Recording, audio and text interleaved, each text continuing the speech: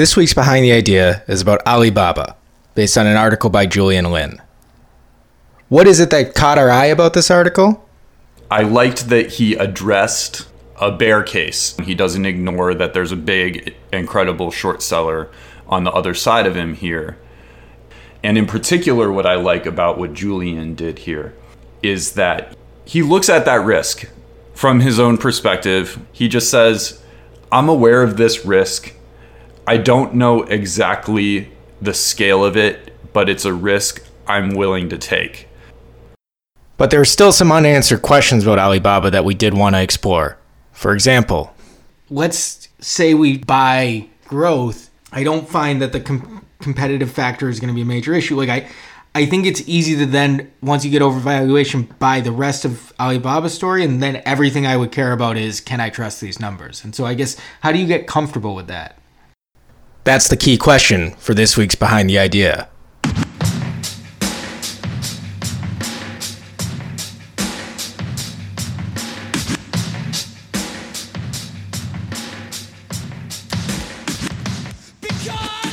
Welcome to Behind the Idea, where we break down investment ideas from the Seeking Alpha ecosystem to find out what makes analysis work. I'm Mike Taylor. And I'm Daniel Schwartzman. Today we're looking at Alibaba, the Chinese tech giant, ticker symbol BABA. Before we go further, Seeking Alpha is a website where investors around the world share their ideas and analysis. Neither Daniel nor I have any positions in any company discussed. Today's topic, Alibaba. Seeking Alpha author Julian Lin recently wrote up the company and why it is a conviction buy. And Alibaba is about as established as any Chinese tech company in the current market. Today's theme is, do questions about China need to be answered? Or is a stock in a foreign country worth taking on the merits of the growth story? So Daniel, what does Julian's article talk about? So Julian actually wrote 2 articles within the span of a week, and I just wanted to quickly diverge there because he wrote the second article about Alibaba, AABA ticker symbol, which is the shell of what's left from Yahoo. And I don't actually want to go into that because it's more of a corporate governance, or there are other reasons to invest in Alibaba instead of Alibaba, and anybody who's interested in the stock can look into them. But I just wanted to call out Alibaba. I wanted to call out Julian because he said his titles were China has fallen, Alibaba is a conviction buy, and then Alibaba shareholders should sell and buy Alibaba in back-to-back weeks. And those are Alibaba. No Baba. Alibaba, excuse me. You just like ran right past that trying to help you, and you're just like Alibaba, Daniel, Alibaba. Get that B out of there. Alibaba. For some reason it's Alibaba, but I don't know why. Alibaba makes sense. It's an alternative Baba. It's cognitive dissonance, yeah. Because it's Alib, apparently. Or the 2 concepts in Alibaba is Alib and Abba. Then you switch to Abba. Let's get back. So Julian, you have some beef with Julian about not beef, but just tone down the hot takes. You can't call a stock a conviction buy and then say sell a week later. It just doesn't, even in this case, he's still bullish on the stock and it's not a literal fundamental change, but I just encourage you to be a little bit more measured in the titles. I think we all want to write a strong, compelling title, but that would be my just take here, is just easy on the hot takes. Yeah, and I've seen on Twitter, people are doing a lot lately, like some commentator will say something and then they'll say something that seems like the opposite about 2 days later. People are on you about that now. So even if you have a good underlying story here, I think investment writers should be a little bit more careful about the kind of snipers that are out there who can take you down for things like this. Even, matters of integrity, which I think is what Daniel is talking about. I'm just talking about self-preservation.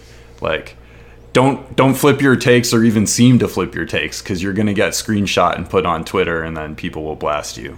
So it's tough out there. It's tough in FinTwit. Yeah, I was talking to Quote the Raven recently, and we were talking about how neurotic that environment is, how backbiting everybody can be. So here's Julian. Let's go into his case. Julian's case is basically that Alibaba has sold off this year, that it has great growth in e-commerce sales, its cloud computing business is strong, its video business is strong, and so, as he puts it, we have seen that Baba has the marketplace platform of eBay, the e-commerce platform and cloud services of Amazon, and an online streaming presence like YouTube. And then he says there's actually more. They've got a lot of smaller investments, Ant Financial, a few other things that they're invested in. Weibo, they have a stake in. And so they've got a really smooth running business. It's valued considerably, 47.5 times earnings, but it's also growing revenue 60% year over year. So even, Amazon just reported, we're recording this right after Amazon reported, and Amazon's numbers are great, but it is a little bit more mature, and it's not putting 60% year over year revenue growth on at this point. Baba has a clean balance sheet. It is a company, he says, trading, so 47.5 times trailing earnings, I guess, 42 times forward earnings. And so yeah, that's basically his case. It's a straightforward, this is a strong company. It is an industry leader. I think that there has been a dip that is viable, and I think that there is, I'm speaking for Julian, but I think that this is a conviction bias, he called it. And so you were the one who published this article, I believe, Mike. What did you made it an editor's pick, I think. What did you like about it? We do a new thing where if we give an editor's pick, we let the author know why. So I actually wrote a note to Julian Lin, letting him know. And my note said basically that I liked that he addressed a bear case. So Jim Chanos has voiced some accounting concerns about Alibaba, and Julian mentions this in the article. He takes that head on. He doesn't ignore that there's a big, incredible short seller on the other side of him here. And he makes an effort to look at potential accounting concerns, potential related party transactions, or similar things that might be goosing the cash flow statement. So just in general, I appreciate when people will look at the other side and give some credit there and then explore their own independent assessment. And in particular, what I like about what Julian did here is that he looks at that risk from his own perspective. He looks at the accounting, and he doesn't go highly granular and set out to prove that there's a major issue here. He just says, I'm aware of this risk. I don't know exactly the scale of it, but it's a risk I'm willing to take. And I appreciated that. I think a lot of times as analysts and investors, we get obsessive about nailing down every last detail and proving why we're right about every detail of a story. And I appreciate when an author or investor will acknowledge a risk and say, there's uncertainty here. I haven't nailed this down, but I'm willing to take that risk. That's kind of, in a way, I guess you could call it a dodge, but in another way, I think it's a more realistic approach. And so I'm respectful of people who are willing to acknowledge the limits of their own knowledge and show the guts to say, look, this is a risk I'm willing to take. Okay, that's it, because those are really that's what I think is the crux of this argument. Before we get into the risk, maybe, what do you think about, let's assume that there wasn't any special risk involved and that this was, subject to a competitive environment and yada yada, but it was, people often call Alibaba, not super accurately, the Amazon of China, but it's a similar sort of It is an e-commerce giant in China. It does cloud computing, and then, as Julian described, does other things. What do you think about the valuation of the company just as is before we get into the concerns? I have a mental benchmark of price to sales for tech companies that could be the next Facebook or Google. I actually use Facebook, and Facebook tends to trade around 16 times sales. Maybe after the recent crash that's changed, but that's where it's been the last few times I've looked at it, somewhere in the 12 to 15 times sales range. So when I looked at Snapchat after it came public, I guess it must be more than a year ago now, maybe even several years. Yeah, definitely more than a year. It's like a year and a half. Yeah. They reported last summer. I remember because after the quiet period, I did a post about it. Anyway, so I was looking at Snapchat and I was like, Snapchat's not Facebook. They're not dominant in the way Facebook is dominant. They probably shouldn't have a sales multiple that's equal to Facebook's. And I think they were at a higher sales multiple than Facebook. The market was pricing in an even rosier sort of outcome or some kind of astronomical growth for Snapchat that would put it on par or even ahead of Facebook in terms of sales valuation. So here I am. I'm not an expert on tech companies, and we've done a number of tech companies. We did Google, and our brains sort of collapsed trying to value Google. And we've done, what else did we do recently? We blue screen of death our value. Shopify, yeah. Which is another. So just to sort of admit that there is a market out there that values these companies. I use sales because I think the market looks at sales, and I think ultimately these tech companies are big gross margin stories, and sales growth is a major part of the story, and the kind of operating expenses that are often going to result in greater efficiencies later on. So I like sales multiples. I look at Alibaba here on the key statistics page on seekingalpha.com, and I see 12 times sales, 13 times price of sales. If we take this just generic story, and Julian's right in his assessment, basically that Alibaba is this phenomenal giant and has a dominant position in several key markets that the market values highly and that have a lot of strategic value, 13 times sales seems like, okay, is Alibaba potentially kind of a Facebook or a Google, a dominant tech giant? I think that the story is there for that. So I'm not shocked by this valuation on sales. That said, I'm not sure that I would buy, but I can see what the market's thinking here.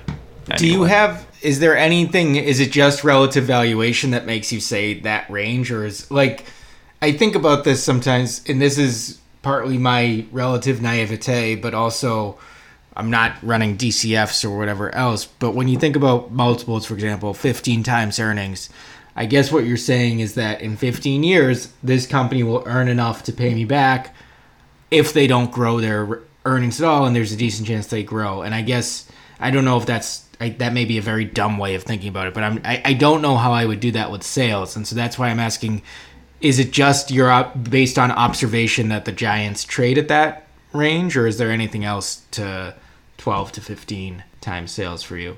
I'll go back to Snapchat, since that was the last time I tried to use this kind of metric. So the first part of my answer in brief is this is a gut check about the market more than it's like me looking at trying to get the return that I want as an individual investor. Mm-hmm. For that, I'm probably even dumber than you. I'm just like, I want an earnings yield of 10%. That's like what that's like my hard cap. And so in this market, I'm heavy in cash because there's hardly anything that I find. I'm also a busy editor, not a busy analyst, so I don't find a lot of those opportunities out there. And I don't invest in growth stories, generally speaking. But I was really interested in Snapchat when it IPO'd. I thought the story really was there. I thought and continue to think that app is addictive and that it captures users' attention and interest in ways that Facebook doesn't. And so that at the time especially, I believe that there was a real opportunity in Snapchat at the right price. So I just mentally said, okay, the market's never going to give me the earnings multiple that I want on this, because Snapchat lost $2 billion in a quarter or something insane when it first came out. So like, that's a does not compute valuation multiple. But if I'm going to try and justify this, how am I going to do it? And I said, okay, Snapchat probably is at best half of the growth story that Facebook is, or half the risk adjusted growth story that Facebook is. So, and Snapchat generates sales. So let's just say Facebook's at 12, Snapchat should be at 6 times sales. And if you look, I mean, it'll never get there. It's been at 13 times sales ad infinitum. It probably never will get to 6 times sales. I'll never be able to buy it. But I think that you need to step outside of, I'm willing at least to consider stepping outside of that earnings driven valuation framework if I see a strategic story that I like, or if I'm trying to talk myself into something like Snapchat, which has just been a firestorm as far as I can tell. So that's where it comes from. It's not my typical framework, but I like to use it so that I have some way of talking about these companies that makes some level of sense to me. It's not sophisticated, but it at least brings me into the conversation, which I think is something that's we at least need to have some tool for that. Well, when you talked about that, it reminded me of Professor Damodaran's distinction between price and value. Is you're identifying what the market pricing is, and I like that. I'm just thinking about two types of metrics that I think are fun. Just sort of, some people take them seriously, and that's how they invest. But like PEG, the price to earnings growth ratio, is sort of just give me your earnings growth, give me your earnings. I'm trying to think through my head if algebraically if that would lead to, if there's some logic there, or if it's just kind of a cute rule of thumb. Cute rule of thumb, I think. A CFA curriculum has like a little paragraph in it. Not to go CFA on you, but here we are. I'm CFA Institute charter holder, and Daniel is not. So keep that in mind while you're listening to this podcast. Bomb. Okay. Shout out to CFA Institute. It's their first podcast shout out probably in history. So there's a paragraph in there that says something along the lines of, the PEG ratio is an interesting way of trying to capture the growth story in an investment opportunity, but it's not, there's a non-linear relationship between price earnings and growth, or between earnings and growth, earnings power and growth, meaning that a peg of, 2 versus a peg of 1, it's not like that's a twice as expensive. You can't really compute it that way, which makes me think, is there really a linear relationship between intrinsic value and price earnings? It's if you think of earnings yield, it's kind of like, I don't know what that would be, like inverse, I don't know. That's what I was getting at earlier, is that to me, I'm not saying this rigorously, but I would think that earnings or cash flow ultimately adds up. The theory of owning a share in a company is that you own a right to the cash flow, or the earnings, which will go to you. And the other sort of, that's sharp, Daniel. I'm gonna give you some credit. That's sharp. I like that. It's tough out here being a non-CFA. Yeah. I'm really surprised. I'm shocked that you managed to formulate that thought, but congratulations. It's a good one. Thank you. Really this comes from a CFA Institute charter holder. Can I get a cookie, please? Can I please get a cookie? I'll ship you one. All right, I'll shop for you for one on Alibaba. Let's get back to hockey. So the other one, which I think is mathematically, I think there is some mathematical, in fact, I know there is connection, is return on equity and price to book. And usually used for financials at this point. You don't value many other things on price to book, but for insurance companies, banks, etc., that's kind of and so I do like those sorts of things. I'm just trying to this was a long way of backing into what do you do with revenue? Like you can't you can't say 60% growth, so 60 times price to sales. But I wonder if there's probably some sort of, I don't know. I mean, it kind of makes my head hurt because I'm a little bit as somebody who tends to also go more value oriented, to even say, like, I know this is bad math and bad logic to say 60%. Well, if you have a price to earnings sales growth ratio or something, like, you're kind of just making up numbers to try to justify. And that's where I get it that Alibaba is a leader. And I guess in Alibaba's case, they have more room for international expansion. I don't think they've done a ton outside of China. But yeah, I think that's, you sort of have to decide, are you like take the integral of the S curve I know, to get something valid, or would it be a derivative or integral? I'm not sure. But no, if you want to like linearly add it up, maybe you would have to do something. There's probably a way, right, to model it. And I'm sure the computers have done it faster than us anyhow, the algorithms. So, yeah, so I don't know. So I think, and I'm thinking about last week's episode with Shopify, and just about there's this sort of sore point where bulls will just stop and say, this is too expensive, bears will say it's too expensive, I'm stopping, and bulls will say it's a dominant powerhouse that's growing fast. There is a way to tie back, even if you have a growth mindset to your investing, or your growth investing mindset. It's a little different. You should be able to justify, I think, with numbers. I do think it does come down to numbers in the end.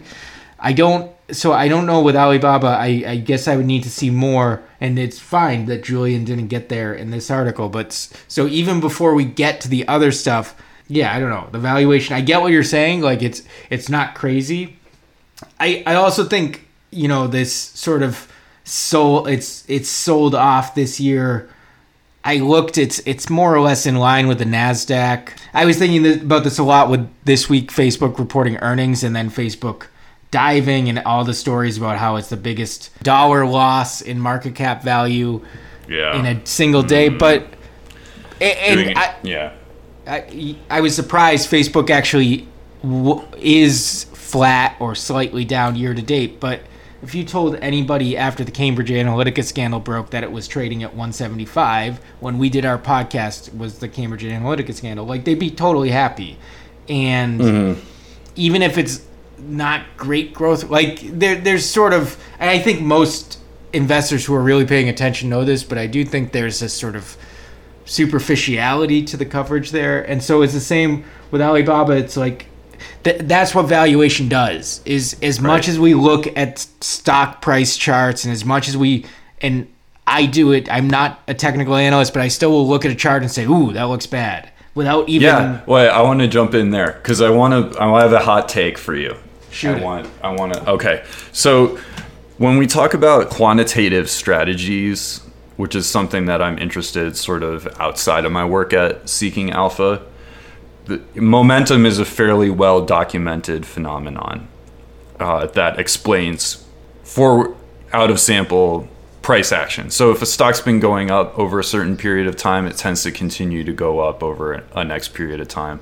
I think 6-month and 1-year momentum are both sort of factors that can help explain stock performance. So my theory as it relates to valuation of growth companies is actually that one of the better signals you can use to help you detect whether a stock is undervalued relative to its potential as a growth story is to look at momentum. And I guess we need to come back to share price momentum. We need to come back to what's the economic justification for that, and what sort of investor mistake is being made that causes the market to gradually start to value the growth story. And man, this is a hot take. It's it's like a very slowly warming up take. What I would say is, okay, there are value investors like us or I guess that's how we describe ourselves, whatever, that don't go for this stuff. We just said, I like a PE of 10 and Daniel likes a PE of 15, and we're stodgy and we don't like growth. We're looking to just wring value out of unattractive companies. If we're market participants, we're not properly pricing in these growth stories because we're basically ignoring them altogether. Maybe the market is relatively slow to react to an unfolding growth story, and therefore initial uptick in share price for growth stocks is the indicator that the growth story will continue. Basically, technical analysis is the thing that is the most effective in capturing growth valuation. That's my hot take. Boom. You need technicals for growth. Technicals for growth. Well, it reminded me as you were saying that of something. I just quoted this in an article that I'm writing. I apologize if I brought it up on the podcast before, because I think I've had the chance to talk to a lot of people over the years about how they use Seeking Alpha, which is sort of a proxy for how they invest, right? How they extract information to then apply to their investing process. And one contributor I talked to said he just sits on the news feed on Seeking Alpha, and I'm exaggerating a little bit, but he said he just sits on the news feed, and when an announcement comes out that says that a stock is going bankrupt, that's when he looks at it, and if everything looks right, opens a short position, because it never prices in the bankruptcy right away. There's always like this, it's almost as if the market's saying, oh, but maybe it'll pull it out, or maybe this is whatever. And there's a lot of like easy bag money. Holders. Yeah, it's the bag holder trade right there. And so we're the reverse bag holders. Yeah, in this situation. Exactly. Where the market is saying, look, dudes, this is going a lot higher. And we're like, no. The market's like, look at this beautiful Hermes bag. It's worth like $1 million. Louis Vuitton personally made this bag, and we're refusing to hold the bag. We're like, no, we will never be bag holders. It doesn't matter whether the bag is encrusted in diamonds and it was, Queen Victoria's bag when she met Sir Francis Drake. Is that right? I think Queen Elizabeth. Queen Elizabeth met Francis Drake. Okay, when Queen Victoria was visited by the ghost of Francis Drake, that was the bag that the ghost of Francis Drake gave to Queen Victoria. We still won't hold it because we're reverse bag holders. We'll never bag hold no matter what, and so we're gonna miss these momentum opportunities. So joking aside, we keep coming back to this idea that value, Damodaran said this, and I'm starting to feel it, although, maybe the market won't cooperate with this going forward, but certainly over the past several years, value has not been a great explainer of stock price action. It's underperformed. There are other factors that we need to take in. Maybe we need to also, we've talked about earnings quality before for Facebook. Maybe we need to talk about growth as expressed through hot take momentum when we're looking at stuff, because people do it. I don't know. There was a chart I saw. You see these things, and I just haven't sat with the literature to verify what's true or not. I feel like I saw a chart on Twitter arguing that 70% or something of company share price growth can be tied back to revenue growth. Last week's call, one of our guests, Rami Tarabusi, said that actually 70% of stock price movement or stock returns, equity investing returns, are explained by dividends. I don't know what. I think there's probably this is a fact that we can probably find somewhere, but yeah, I think there's a way to do it that there's so many different ways to invest, and it doesn't. What works for you doesn't work for me, and vice versa. Like, it's fine to have your own style. I do think there is a way. I do think revenue growth is important, as we've talked about before. But you're still, for over 40 times earnings, like, that's a lot when you then get to the other big issue in the room as well, which is that, can we trust the numbers? Can we trust what's going on with Alibaba? And Julian talked about Jim Chanos, who is quite good and has raised questions. I dumped a few different links into our notes from John Hempton had a thought-provoking blog a few years ago about that just sort of called into question some of the company's numbers. There's this blog called Deep Throat IPO that has been covering it closely and has been skeptical. And I also jumped in a link.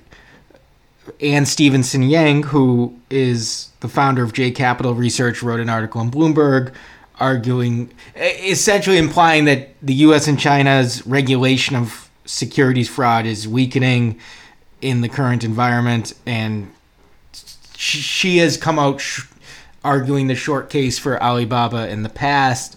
And so there's all this stuff out there that's saying, I don't know if you can really trust the company. And I do hear what you're saying, that Julian did tackle that, but let's say we take the blue pill or whatever and buy growth. Then if I buy growth, then I don't find that the competitive factor is going to be a major issue. I think it's easy to then, once you get over valuation, buy the rest of Alibaba's story, and then everything I would care about is, can I trust these numbers? And so I guess, how do you get comfortable with that? Here's my initial reaction. The company is not being valued on earnings. Let's just say it's being valued on sales or gross margin or something like that. Do those bottom line numbers or do the cash flow numbers even really matter in the eyes of the market that much? That's one thing. Okay, but there's obviously the slippery slope argument. Okay, there's, the old wives' tale about if there's one cockroach, there's a million cockroaches, and management may be untrustworthy. Certainly, China listings in the United States have had a problematic history over the past decade. So that's one thing. It's just like the market's not valuing it that way. That's just one leg. Okay, the other leg is the behavior is observable. The user base is observable. You can't fake 500 million users of only one of Alibaba's business lines, right? Not to get too deep into Tesla, but a lot of the reason that it's been harder to buy the Tesla story is because you can't fake a car sale. And so there are all these critics and skeptics, not to take one side or the other on Tesla. Just the reason that there are so many problems and there's so much back and forth on that story is because the car sales are so much in question, because the observable world is not necessarily connecting to the optimistic valuation that the market's priced in. So the avenue I think you could take, and I don't know where I sit on this with respect to Alibaba. I certainly have not done any sort of look at the financial statements with an eye to potential misstatements or misleading numbers or numbers that the market doesn't understand correctly. I'm just saying that you can double check the user base of Alibaba, and you can double check the behavior and the customer relationships and the overall size of the market. And I think Julian does a good job of, without going into much detail, he sort of establishes himself as someone who understands Alibaba's business operations in China. I think if you can credibly make the case that this is a business that's making the kinds of moves that a tech company needs to make to eventually become a profit powerhouse, that the accounting issues may ultimately not be as meaningful at this stage in the game. That's the argument. I don't endorse that, because I realize as I'm saying it that it's a bag holder type of thing, and we're in this market environment where whatever. I'm rambling. The point is, I think there's a case you can make here where like the real world customer behavior, the real world user behavior can justify your optimism about the business strategy. Can you buy that? Yeah, I think three things as you say all that, which is, one is to go back to the article. Like you said, there's a commendation for admitting what you don't know, and it's important to, and this is again where I'll tease about the hot takes. Like, it's again where it's important to not get stuck in and not get known as the Alibaba guy, or in Bill Ackman's case, the Chipotle guy, or whatever else. Like, to be able to somehow maintain your intellectual... Ackman is so many different guys at this point. He's like 7 or 8 different guys since I started working at Seeking Alpha in 4 years. Ackman, I love you, buddy. Still welcome on the podcast. Still welcome on the podcast. Yeah, definitely. Come on anytime. But anyway.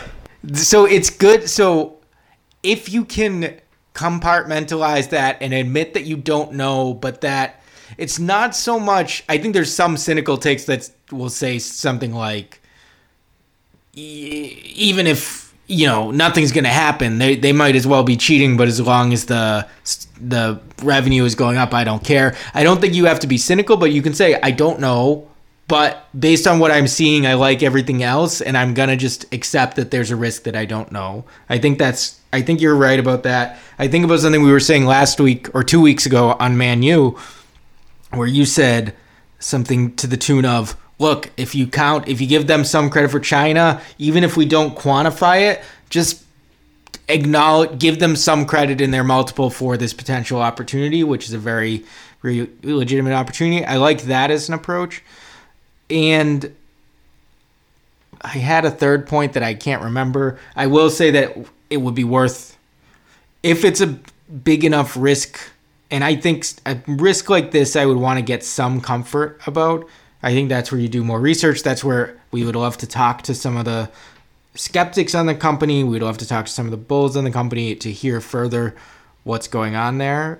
I think it's just an interesting, valuation aside, I think that sort of case is interesting, where there is an elephant in the room, and if you can prove that risk is not a major threat, that's where, if the market is giving it any credence, you can really take advantage and go against the market by buying shares bigly, because the market will be proven wrong. But yeah, I don't know. But I want to, now I'm going to counter my counter real quick and say, Jack Ma is Alibaba's CEO. Fact check? That's true. That's true. Jack Ma is the CEO of Alibaba. He's a story CEO. I think he qualifies on the list that includes people like Elon Musk, Patrick Byrne of Overstock, others who talk to the market, and was I wrong about Overstock? Fact check Overstock. I think you may have been wrong about Jack Ma. I think he may just be the executive chairman right now. I think he's the co-founder, but he's not the CEO. Okay, fact check. Okay. The company is led in some measure by a man named Jack Ma, who is a story leader, in my opinion. And do you dispute that he's kind of like an Elon Musk figure, or someone who sort of has a charismatic engagement with the stock market and with investors? No, he would be somebody who, in the words of From Growth to Value last week, a visionary leader for the company. Right. So he's got that aura to him. And I think when you get into those, that's the type of leader who we often see the market seeming to fail to discount or to overlook or to be slow to react to potential flags. I don't mean to imply that about any of the current managers that I've mentioned, but you can go back to scandals associated with Whirlpool or with Enron, Valiant, that there is a correlation between being a story CEO and carrying on a story that eventually is revealed to be deflated. There is something to that. And So I want to just highlight that Jack Ma is one of those people, without saying anything about the accounting. I honestly don't know anything about it for Alibaba's case. I just want to counter and say that this is the sort of danger area you get into when smart people are pointing to irregularities. And the list that Daniel mentioned, in addition to Chanos, that Julian Lin mentioned in his article, is that you do run this risk of it's tougher to say, okay, the market's just pricing that risk efficiently. And so that's where I would say I would not be comfortable overlooking these accounting concerns if I'm making my own investment decision here. But if we're just trying to understand how all these factors weigh together, then, I mean, the market's seen those things. It's a big risk, and I would try and get it. I think it just throws it in the too hard pile for me, maybe, in terms of my own personal decision making. But I understand how people could size it up and say, I'm okay with it. Okay. Yeah, I think there's definitely more work to do in terms of figuring out what is the story here. What is, because it shouldn't be that murky to figure out what the claims are, what Alibaba says in response, what the market is expecting. And so I think that's where we might want to revisit this. But I think Julian's, there's also, and we've talked about this a few times, there is a point where as long as you are sizing the risk and aware of it and leaving the intellectual caliber to be able to change your mind as needed, it's okay at some point. I don't know if this is the case, but it's okay at some point to say, I'm not doing further work. Like, I understand what the risk is. I also understand what the opportunities are, and I'm comfortable with that, and I'm going to keep my mind open, but I'm also, in this case, for example, it would be not easy for us to go to China and investigate on the ground and see whatever else is happening. Like, that would be a high bar to our due diligence. And so I think in some cases you have to, and this is sort of a foreign thing in general. I own an Argentinian airport company and shares in it. And like, I'm not, as much as I would like to, I'm not going to Buenos Aires anytime soon to figure out what's going on. Like, I do have to at some point just say, look, I know there's going to be some risk. I hope that over the long term it will not be major risk, and size it appropriately in my portfolio. So yeah, there's always, right, I mean, this is just a fundamental phenomenon of the world. Acquiring information has a cost, and acquiring information has a benefit, and this is a tacit decision that every investor makes constantly, is at what point is the reward to searching for more information going to continue to outweigh the cost of searching for it? And we live in an environment where it seems like so much information is free flowing that there's really, the search for information is essentially free, but it's not really. And we all have lives to live. Not everything is about investing for the future. We got to go out and have some fun. So yeah, stop looking for accounting irregularities. It's fine. It's not quite what we're saying. No, we're not, right? But that is a dynamic that's important in all investment decisions. Okay, so now I have something that I wanted to bring up, which is the pricing efficiency issue that Julian raises, because I think he says that it's sold off, and he attributes some of that, I think, to, trade war risk associated with China companies. And he sets that premise up, which you could debate, and then he debunks it by saying Alibaba is basically entirely domestically focused. So international tensions with the United States are unlikely to affect the business operations. Fine, I like that. It's a neat rhetorical trick. He also says that China, I didn't know this, but it appears to be more or less true, at least on the face of it, that Chinese investors are not able to invest in Alibaba because it's US listed.